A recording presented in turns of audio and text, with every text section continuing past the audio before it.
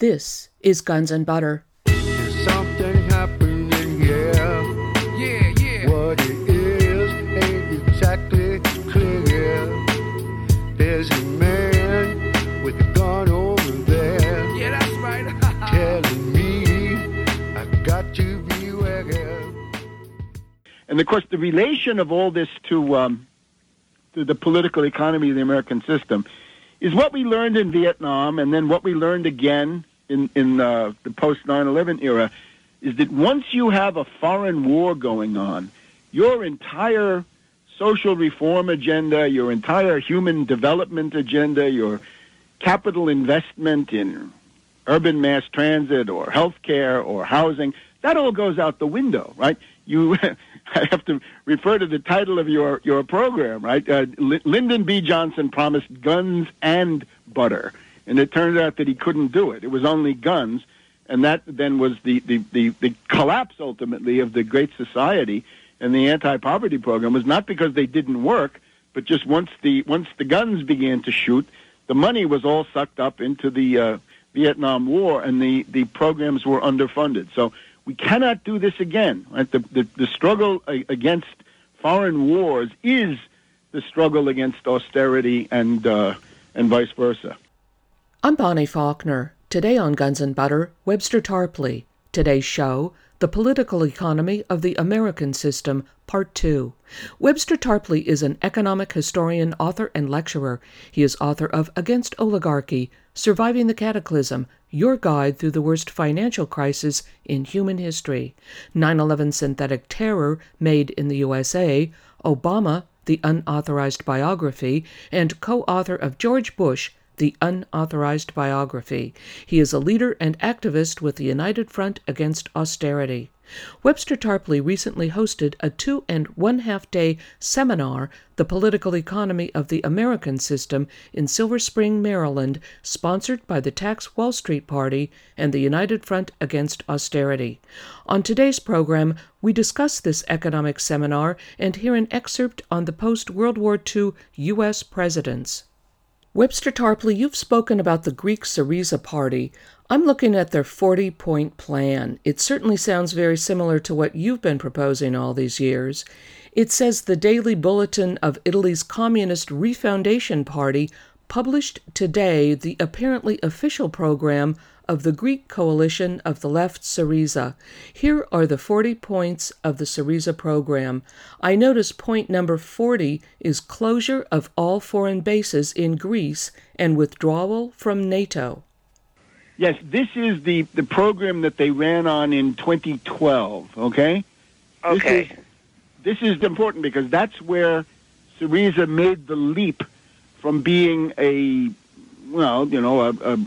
minor party to becoming a major party. In other words, in 2012, Syriza made the leap to being the main opposition, the main alternative to the pro-austerity New Democracy Party of Samaras. Now, I don't have this in front of me, but Bonnie, if you want to, certainly the one about getting out of NATO, right? NATO has outlived its usefulness. If you see what NATO did to Libya, for example, taking a functioning country that was the leading African country in the United Nations Human Development schedule, right? They were outscoring, Ukraine and other places, and reducing that to a failed state. You see how sinister NATO is. And the Greeks, of course, have a special reason to be wary and suspicious of NATO, because in 1967, NATO sponsored a military coup by a group of fascist colonels, and that went on until 1974. And the big irony is that 1974 is when Alexis Tsipras, the current prime minister, was born. So he lives his entire life in the post-coup environment, and he's interested in rolling back NATO, and that's perfectly understandable, and I think everybody should support it. Right? It's a terrible heritage, right? And whatever it was, that was forfeit on the basis of this coup by the colonels. But here, the other one that I would point you to is, if you have the 40 points in front of you, the number 3 is the one that I would really point. Is that right? The one that says the European Central Bank has to finance the projects proposed by governments? No, they've gotten them all mixed up. So it's not that number. It says, demand the European Union to change the role of the European Central Bank so that it finances states and programs of public investment. Now, that's what you've been talking about with regard to the Fed.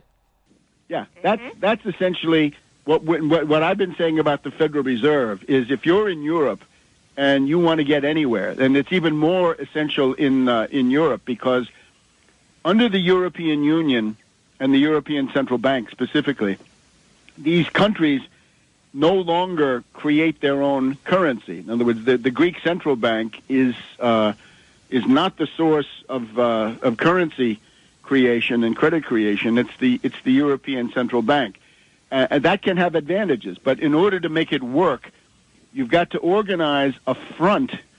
It's going to come down to Southern European and peripheral European. In other words, the Portugal, Italy, Ireland, Greece, Spain.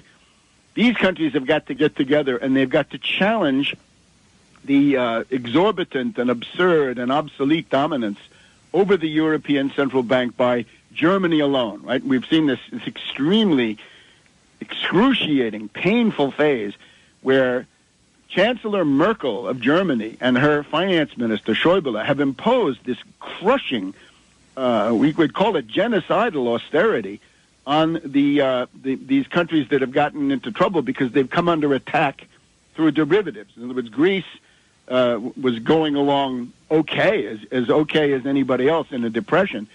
When Wall Street, right, there was this famous idea dinner that was written up in the Wall Street Journal at the time. They said, look, we can't attack the euro directly because it's €1 trillion a day, and that's too much for anybody to attack directly. But what we can do is go into the small, narrow, illiquid markets for the Greek government bonds, and we can attack them, said Wall Street, with our credit default swaps, and we can create a crisis. And that's what they did. And then in order to bail out essentially the banks, right, Deutsche Bank above all, the Germans have now imposed this austerity, right? And the big question is that going to be allowed to go on? So the imperative is for Greece to get a front, right, an alliance of anti-austerity countries and indeed anti-derivative countries to say we cannot have this austerity. It's counterproductive, right? Everybody is talking about deflation in the world, right? Deflation essentially means depression, right? That's the traditional form of an economic depression or crisis is deflation. And they say, well, why is there deflation? Because there's no demand. That there's no demand, so people don't invest, they don't hire, economic activity goes down, down, down. Why is there no demand? Well, there are two reasons. One is that in Europe, you have this crazy austerity. That has destroyed demand, right? If you cut wages, you cut government spending, you do all these things that are supposedly going to balance your budget, they never do. And that was no surprise, right? Nobody has ever balanced a budget by cutting. But what you do cut is demand, and that means an economic slowdown, and that's why the price of oil has gone down, the demand for iron ore and copper and all sorts of other things is drying up. And then on the U.S. side, it's the sequester and similar austerity measures imposed by the reactionary Republicans. So you got to break out of that. And in order to do it, Greece alone will not be enough. They're going to need international support, and I would certainly recommend that this is for people of goodwill need to support Syriza and what they're doing. Let me also point out that when the United Front Against Austerity was founded in New York City on the eve of Superstorm Sandy, right? This was the last weekend in October of 2012, right before that election. We actually had an address sent in to our conference by Yanis Varoufakis, who is currently now the finance minister of Greece, and he's been quite active, right? He's done some pretty spectacular things. Last week, the Dutch finance minister, Dijsselbloem, came to Athens as an austerity enforcer, right, as an inspector, right, that he's going to audit the books and make sure that enough people have been fired and that wages have been cut and that pensions have been cut and health care demolished. And Varoufakis met him and he said, we're not going to even talk to you. We've decided that the Troika is illegal, that it's illegal under European law. The Troika, of course, being the International Monetary Fund, that worldwide vulture institution located here in Washington, D.C., and the European Central Bank, right, the home of the Eurogarchs and the Eurocrats, and they have obviously failed in whatever their mission was supposed to be, and the European Commission, which, until recently was dominated by some pretty reactionary people from Portugal in particular, right? Barroso, the head of it. So Greece now says, we don't think that you, the Troika, are legal under the Treaty of Rome, under the founding instrument of the European community and then the European Union, right? You don't have any status. So we're not going to talk to you. And that was, if you've seen that on TV, right? Quite a shock. And the Dutch finance minister, he tried to snub Varoufakis. There was a sort of half-hearted handshake, and he was already walking towards the door, leaving Varoufakis with his hand out and quizzically looking at him. So it's a big fight, and there will be ups and downs. There will be disappointments, right? It's not going to be a linear march to victory. It depends on what happens in some of these other countries. And in particular, I would say Italy would be a key, right? If Italy can somehow field an anti-IMF, anti-austerity alternative, that's going to be decisive, because the reasoning in Brussels and Frankfurt is if Greece is driven out of the euro, they can still survive. But then if it's Spain and or Italy, then they can't survive. So they're going to have to be reasonable and negotiate. And let me just point out one other thing. A lot of leftists and indeed others, libertarians in the United States, think that the euro is automatically to drive the value of that currency down to virtually nothing. And that would mean a tremendous shock for the standard of living of the Greeks. They might be able to export, but they wouldn't be able to eat at that rate. So this would be a terrible, terrible thing. And the same really goes for Portugal or Spain or Italy. If you went back to the peseta or the Italian lira, they would be attacked by speculators. And at the same time, if these other economies were no longer in the euro, the reverse would happen to Germany and the Netherlands and a few others. In other words, the German mark, if you had it, would be driven into intergalactic space. It would be 5 marks to $1 or 10 marks to $1, and at that rate they could not export anything. They would be essentially driven into deflation with a vengeance that way. So all in all, the current makeup of the euro is certainly not ideal, but it's probably the lesser evil. And the goal of London and Wall Street in looking at the euro is to break it up and feast on the ruins. In other words, to essentially smash it and then sell off the pieces and loot it and sack it and exploit it. So you're saying that these currency wars would escalate if the euro went away and these countries went back to their sovereign currencies because of the buildup of derivatives in the financial system. I'm speaking with economic historian and author Webster Tarpley. Today's show, The Political Economy of the American System, Part 2. I'm Bonnie Faulkner. This is Guns and Butter. The idea being that you can see, for example, at the beginning I had this parade of puppet presidents, right? So you want to see them all, from Harry Truman of the Ku Klux Klan and the Pendergast machine in Missouri, all the way down to George W. Bush and Clinton and Obama. And where do they come from? And that's actually a clip that we'll play from the beginning of your political economy seminar, a brief historical overview of post-World War II presidents of the United States. Right. And the point of that is, once again, it's not automatic for the president to have power. He's got to fight for it. This is an oligarchy, right? In the 9/11 era, 10 years ago, I hope we made the point that there is this invisible government, parallel government, deep state, whatever you want to call it. It's largely the projection of Wall Street power into the Washington government with private networks that are loyal to Wall Street and not to the Constitution. So you got to take that on. And I would say, look, Obama, right? You want to see some targeting.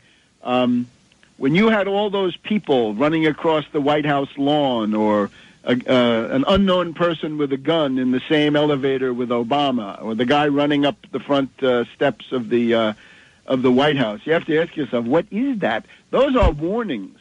That's the invisible government talking to Obama, reminding him, we're all around you.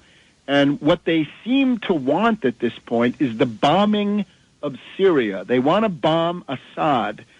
And that's the particular combination of this guy, General Allen, the ISIS czar inside the government, and his backup outside the government is his twin, General David Petraeus, the former head of the CIA. And it gets you down to things like, what was Benghazi, right? The right-wingers have been talking about Benghazi, right? This was a terrible thing. They want to blame that on Obama. That's ridiculous.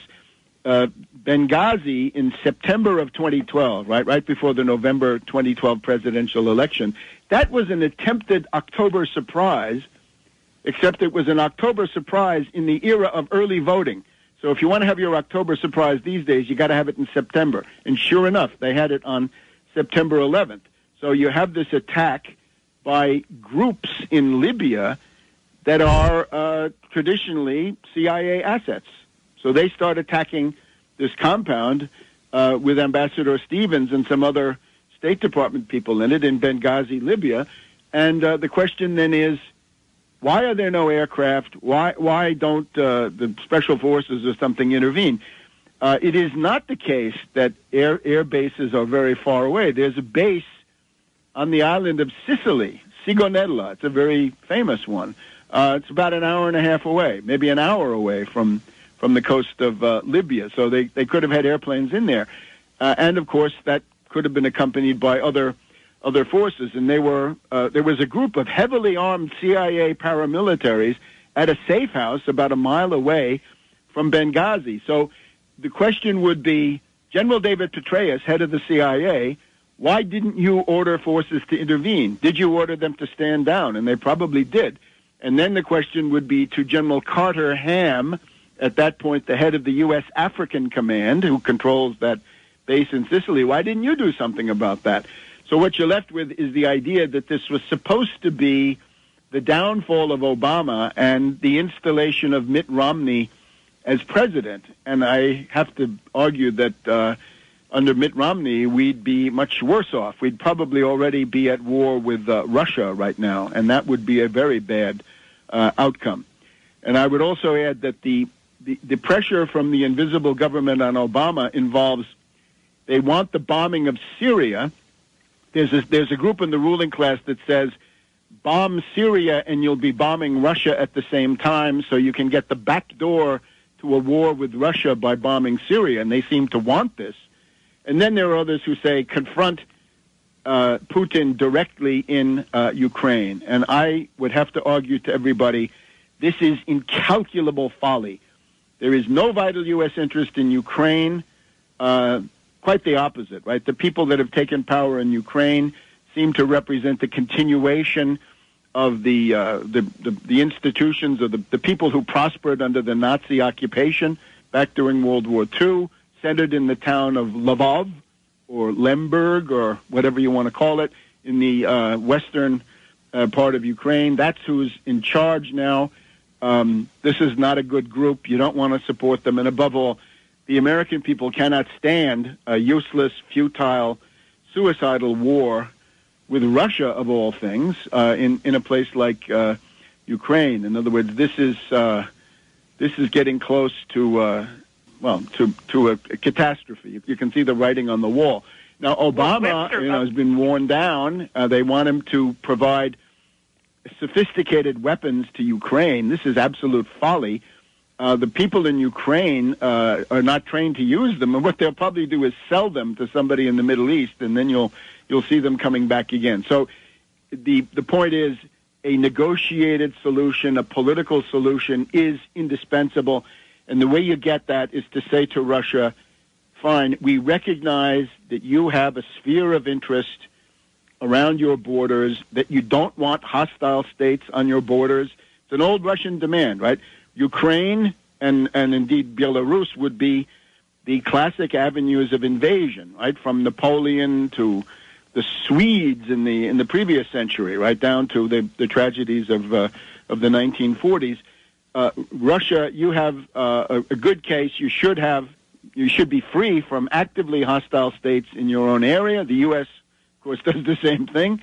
So why not Russia too? And that means no NATO membership for Ukraine. Indeed, as we talked about before, better to break up NATO completely. This is now far beyond any useful life. But if you can't do that, at least don't have Ukraine join NATO, right? So recognize that there is a vital Russian interest in these areas. And these 2 points, Syria and Ukraine, seem to be the two obsessions of a part of that ruling class that I was describing before. In other words, people who are mentally unbalanced, incapable of calculating the results of what they recommend, sociopaths, and so forth. So once again, we look forward to the 2016 presidential election. Now, the president is not automatically in the ruling class by any stretch, as I've been arguing. But if you don't want to have a choice between Hillary Clinton and Jeb Bush or something like this, or worse, Hillary Clinton or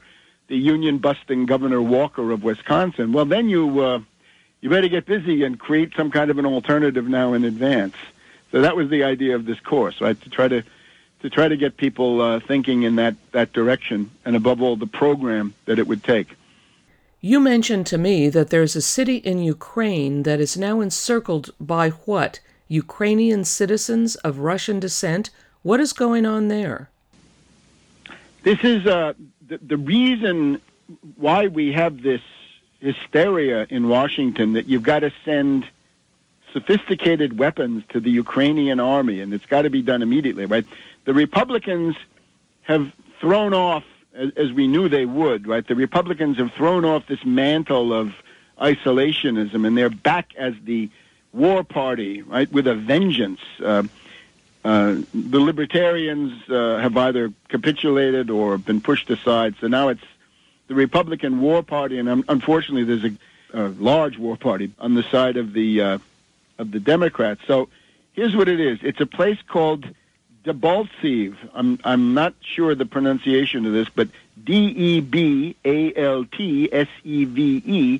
This is a town in Ukraine, and it is held by about 8,000 pro-Kiev forces, right, representing the post-coup government, right? There was a coup there about a year ago, and this is now the second generation. Elections held under that coup government, right, the current head of it, right, the chocolate king, Poroshenko, or as I call him, Pornoshenko. Debaltseve is now garrisoned by 8,000 pro-Kiev fighters, but they're surrounded. They're encircled by pro-Russian forces, and this is going to play out now. And I'm sure, I suspect there's somebody like Susan Rice or maybe General Allen or maybe General Petraeus who are arguing for an immediate U.S. military intervention to try to save these pro-Kiev fighters, right? A lot of them are militias, right? A lot of them are the right sector. A lot of them are these people who trace their lineage back to Stepan Bandera, who is one of the figures under the German rule there in the Second World War. So Debaltseve is it's like a salient, and it's being cut off, and these forces are now pocketed, and they're then going to be captured and rounded up. There's no way that some anti-tank missiles could change this. But this is the thing that has stimulated the war party in Washington into extreme hysterics. So again, I would urge everybody, the watchword is not one soldier, not one penny for this Ukrainian government. They are not an ally of the United States. They've never been. And it would simply be, it would be insane. It would be, lunacy to take on a commitment by the United States to defend that group of provocateurs and hotheads and extremists in Kiev. This makes absolutely no sense. Much better to simply make a rational accord, right? A modus vivendi, a deal with Putin that simply says, look, we understand that because of your experiences, right, you've been invaded by Sweden, by Napoleon, by Germany, and others, always across those territories. You have a good reason to want them not to be actively hostile. That's all they ask, right? Not to be members of NATO, and not to have a political life which is dominated by the hatred of Russia, which is unfortunately what you have in Ukraine these days. So that I regard that as a vital interest of the United States. And of course, the relation of all this to the political economy of the American system is what we learned in Vietnam, and then what we learned again in the post 9/11 era, is that once you have a foreign war going on, your entire social reform agenda, your entire human development agenda, your capital investment in urban mass transit or healthcare or housing, that all goes out the window, right? I have to refer to the title of your program, right?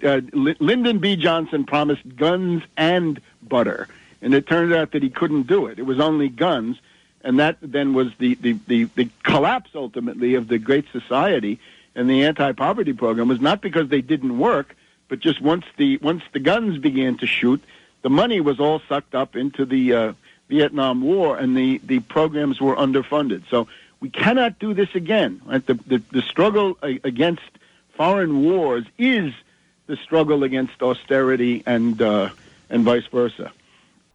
I'm speaking with economic historian and author Webster Tarpley. Today's show, The Political Economy of the American System, Part 2. I'm Bonnie Faulkner. This is Guns and Butter. Let's hear that clip on the post-World War II presidents of the United States from your seminar, The Political Economy of the American System. Is there anything you'd like to say to introduce this segment?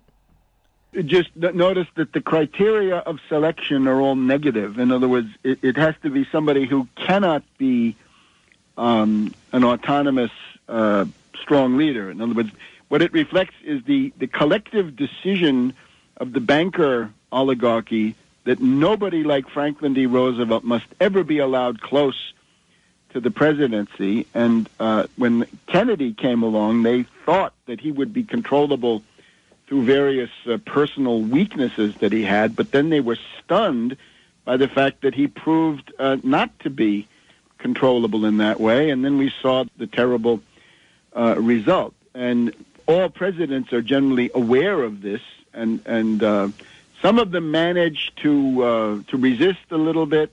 Some of them manage to have at least moments of lucidity where they fight back.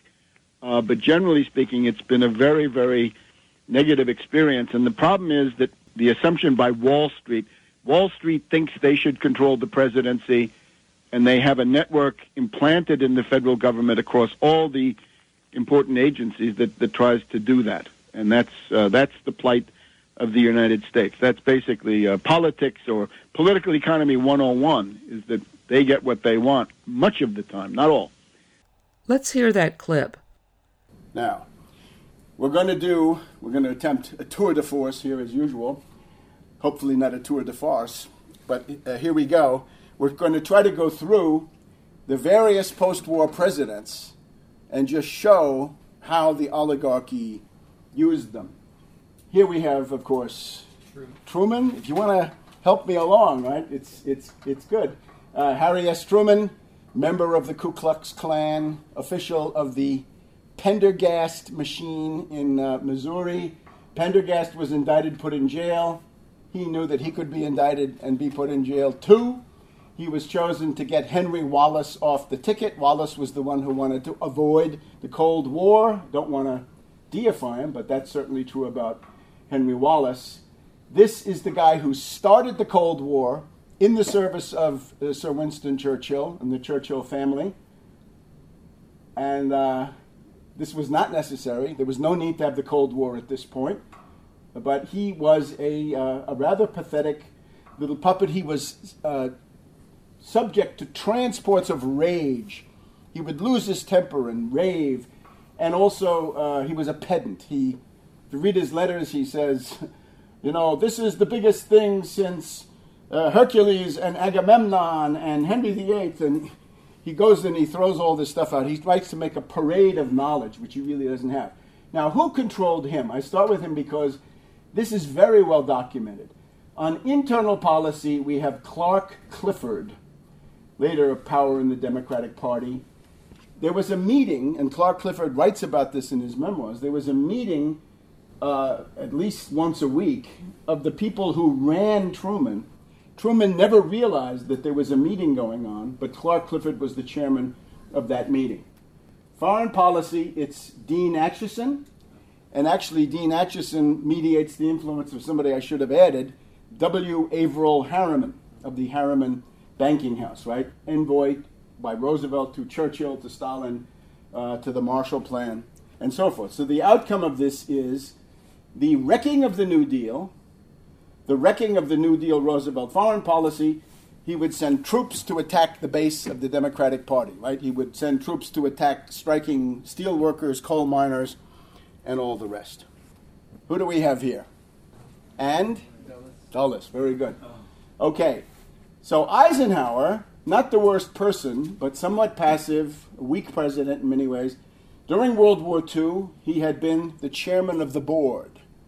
And the result of the chairman of the board, I don't have a map here, but if you think this is Europe, under his chairman of the board approach, you had Montgomery going up here into the Netherlands, and you had Patton going down here towards Czechoslovakia. There's a big hole in the middle, and Hitler decided to attack in the middle. And if there had been a few more tanks of gasoline available for Germany, this entire Allied invasion would have been thrown back to the coast of the Channel. I suppose the Soviets would have come through about a year later, but that would have been the end of that. In other words, as a general, really not so good. Now, this guy is already a monster of iniquity in the sense that he, according to some accounts, either he, John Foster Dulles, or his brother, Allen Dulles, were present at the meeting of German industrialists and bankers who decided put Hitler into power. In other words, he's got a piece of that. The Sullivan and Cromwell law firm, okay, implicated in supporting Hitler. Now, of course, Kennedy, the example that proves the rule, right? The case that proves the exception that proves the rule. Here he goes challenging the Joint Chiefs of Staff, the Federal Reserve System, the Washington oligarchs, the Georgetown oligarchs, and on and on and on. And we know what the result was. And this was, of course, a conspiracy. What can we say? We can't avoid it just because this is somehow heretical. It's a conspiracy centered in the Central Intelligence Agency. It was essentially the plot, the Operation Mongoose, ostensibly to kill Castro, redirected against him. So there he is, assassinated in 1963. His plan had been to break the CIA into 1,000 pieces, and we should never forget that worthy goal. He was also obviously persecuted by J. Edgar Hoover. So here's somebody whose whole administration is a process of freeing himself from bankrupt crackpot advisors, be it Curtis LeMay or others, right? The so-called Executive Committee, or EXCOM, that tried to push him into World War III during the Cuban Missile Crisis, and he said no. Johnson, in many ways, one of the more interesting of these figures, right? Somewhat tragic. Domestically, one of the very best that we've had since Roosevelt, right? Medicare, Medicaid, a host of positive things, the Civil Rights Act of 1964, the Voting Rights Act of 1965.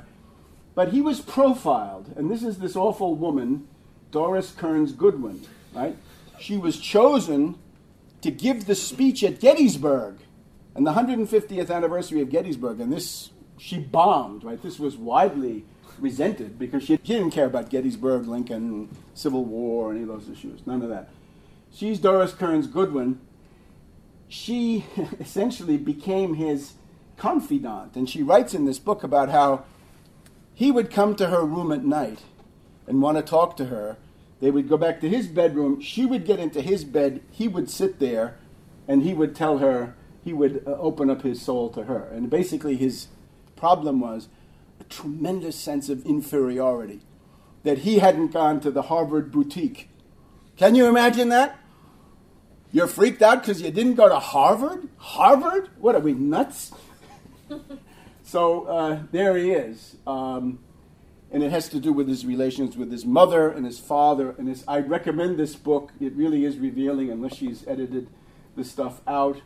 But here what you see, therefore, is the psychological weakness that is played upon by these people in order to secure obedience. Now, of course, his problem also was tremendous impoverished family story. Brother died of tuberculosis, and also a Quaker.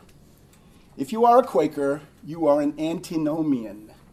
It means that you think the law does not apply to the elect. And Quakers in particular have a theory, the early ones especially, the theory of the inner voice. We'll talk about inner voices later in the evening.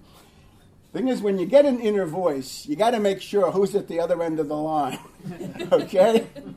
Because in the terminology I'm going to try to teach in a minute, that could be a phone call from your preconscious or the Holy Spirit, or it could be from the id. And if it's from the id, you got to watch out, right? You know, don't take any tips on horses or stocks from the id. So he really believed that he could do whatever he wants, right? He has this famous quote, "If the president does it, it's not illegal." That is a parody of the Roman jurist Ulpian, the famous quod principi placuit vigorum legis habet. In other words, whatever pleases the prince has the force of law. That's what he thought too. However, perhaps in contradiction to what you think you know about him, he was overthrown by the CIA, there is no doubt. And they didn't do it because of his abuses. They did it for other reasons, among them to permanently weaken the institution of the presidency. And that was done by these CIA characters that you see, by James McCord, by Howard Hunt, right? Some of the most famous CIA people of the era were all involved in Watergate. And of course, Bob Woodward was from the Office of Naval Intelligence, and the various people who revealed the tapes were from the FBI. So here's an example of a president who couldn't understand what was happening to him, and also the Pentagon Papers, right? Daniel Ellsberg and so forth. And then Kissinger comes into his office. I got to do my Kissinger again. He says, "Mr. President, your government is falling apart with all these leaks. We must create the plumbers." And that was the end of him. Jerry Ford, you know the quote about him from Johnson? That he was so stupid that he couldn't walk and chew gum at the same time. That was too much for him, said Lyndon B. Johnson about Gerald Ford. So he's actually, his roots go precisely to that horrible part of Michigan that's giving the world so much trouble, right? The coast, the west coast of Michigan. He's a little bit further north. I think he's more like Grand Rapids than Benton Harbor and so forth. But that area out there seems to be quite problematic. And of course, the bane of his existence was he had Vice President Nelson Rockefeller. So there were 2 or 3 assassination attempts, right? Sarah Jane Moore, Lynette Squeaky Fromm. Why that? Because if your vice president is Nelson Rockefeller, it's better not to go outdoors. Now, Carter is a very extreme case, right? Carter is one of the most extreme cases.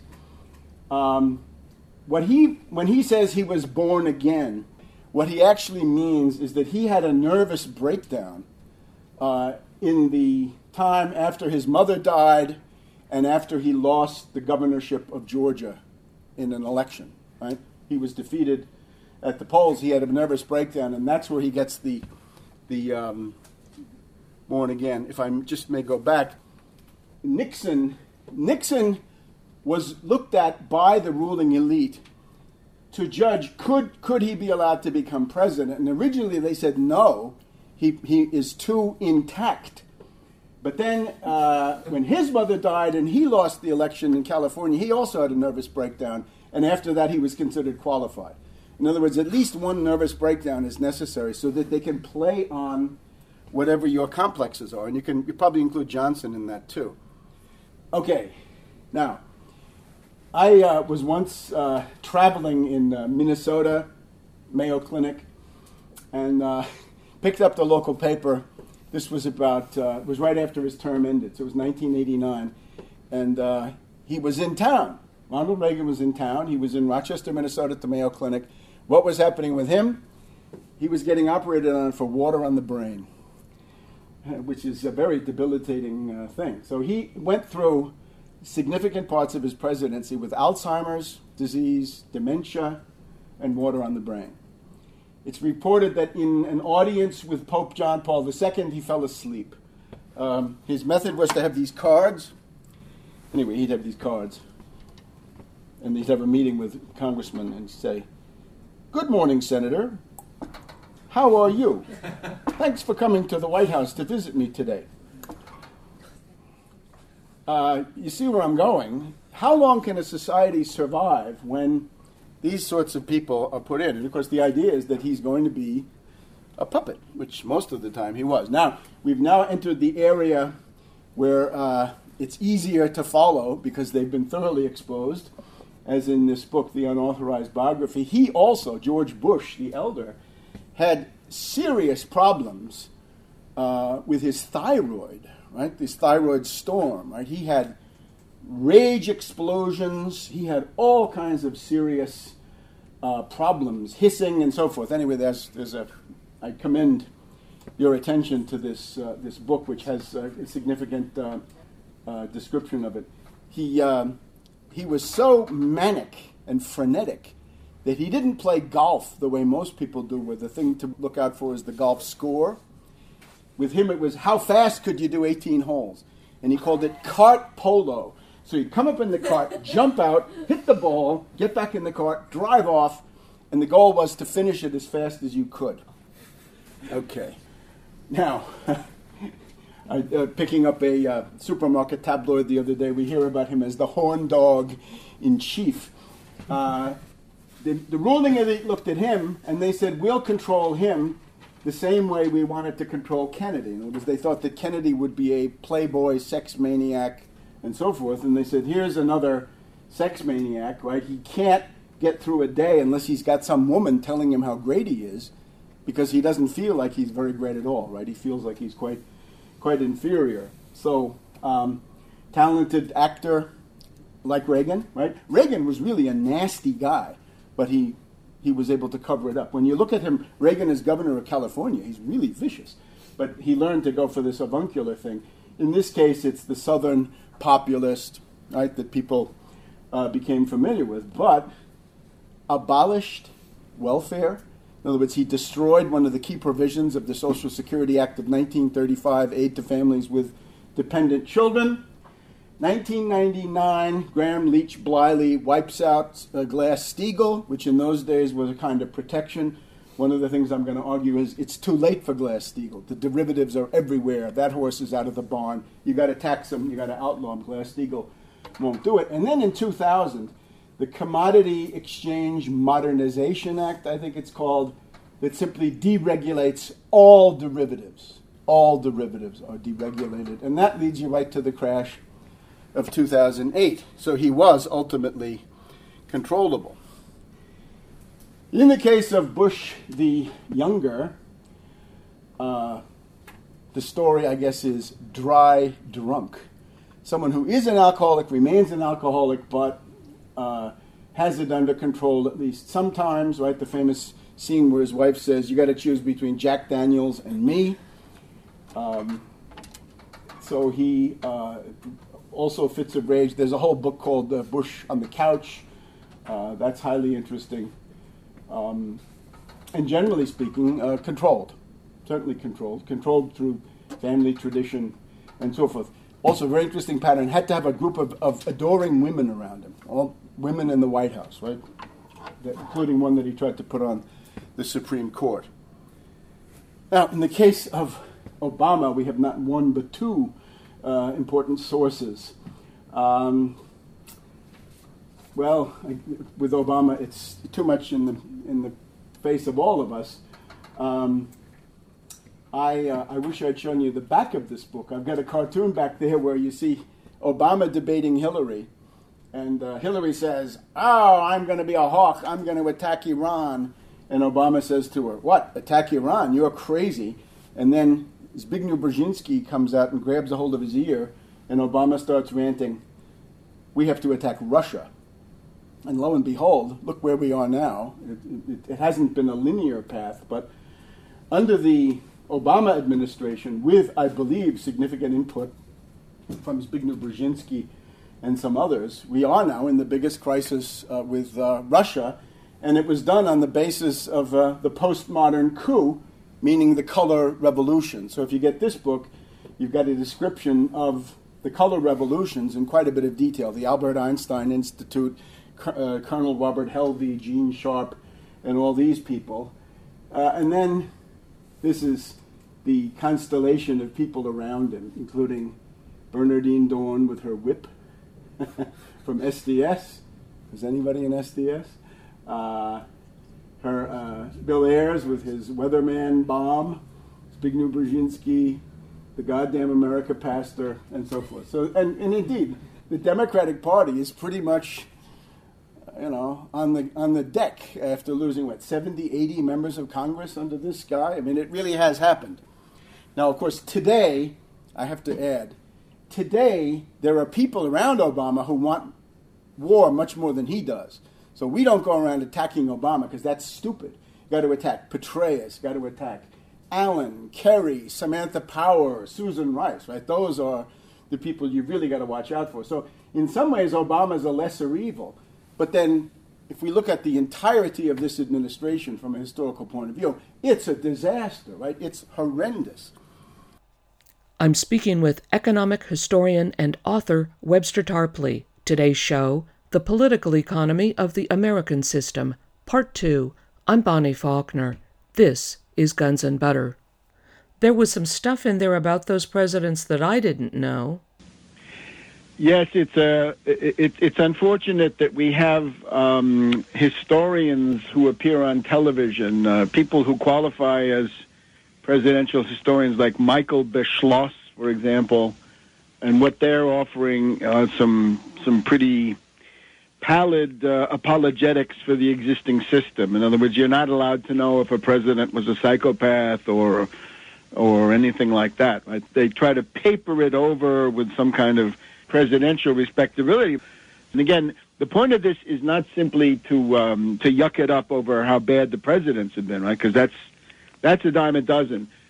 But again, to try to get people to face the fact that unless better leaders emerge somehow, then the condition of our country and the world becomes rather desperate. And a certain quality of leadership would say, no war in Syria and no war in Ukraine either, and instead let's get down to the business of world economic recovery. But you notice the Obama administration lost the last elections. The Democrats lost the last election because they did not have a job program. They had no approach to job creation. And you can do this a number of ways. The best way to do it is to get on the phone with the Federal Reserve and say, guess what? You're going to open a $5 trillion credit stimulus window. You did that for AIG. You did that for the zombie banks. Now you're going to do it for American working people, and we want 30 million new productive jobs in infrastructure and production, scientific research,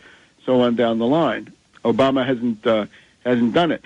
But any real president, any day of the week, could pick up that phone and say, Janet Yellen, guess what? You're going to become the national bank, not the bank for Wall Street parasites only. So I think that's one of the outcomes. Yeah, but yes, so we've had some pretty bad leadership, but we're still here, and it's time now for some kind of a change.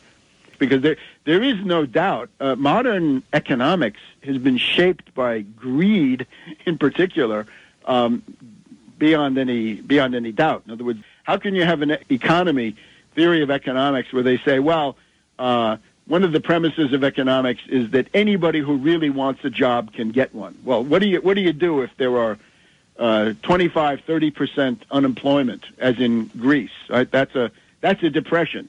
That's not the idea that somebody's lazy. It's the fact that there's a world economic depression.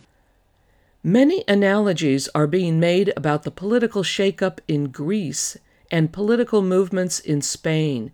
Could you talk about what is going on in Spain? Well, just briefly, it's that not all of these so-called anti-austerity parties are created equal, right? First of all, you have the right-wing ones, right? You have the UK Independence Party with Farage. This is a reactionary outfit. They're xenophobic. They're anti-immigrant. Then you've got the Alternatives for Germany. Their big campaign point in the last European elections was to kick out Greece, that is to scapegoat Greece for the European depression caused by the European Central Bank and Merkel's deflationary policies. There's Beppe Grillo in Italy, who has turned out to be a political incompetent. He's got people leaving his parliamentary factions, the Chamber of Deputies and the Senate. People are leaving all the time. Grillo is going more and more towards an anti-immigrant stance. So certainly the right-wing ones, I think we can agree that these are not authentic alternatives to the current banking system. And indeed, Tsipras, the Greek prime minister now, head of Syriza, had said those right-wing populists are not alternatives to the system. They are the reserve army of the system. And that, I think, would extend to somebody like Ron Paul, Rand Paul today. They're not against the Wall Street system. They're the last line of defense of the Wall Street system because, again, their program is always the most extreme austerity, the kind of thing that will warm the heart of any Wall Street speculator.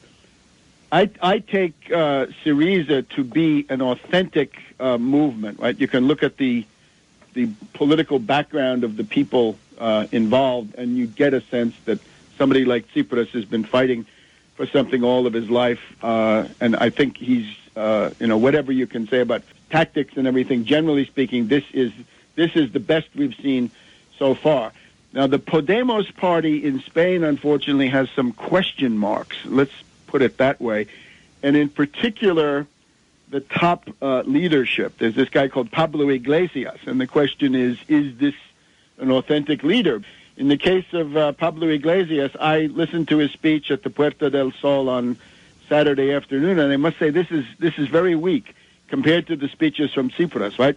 With Syriza, you get, tax financial transactions, cut the debt in half, force the European Central Bank to support the infrastructure projects put forward by governments. And from Pablo Iglesias, we get this stuff about, well, we're dreamers, but we take our dreams very seriously.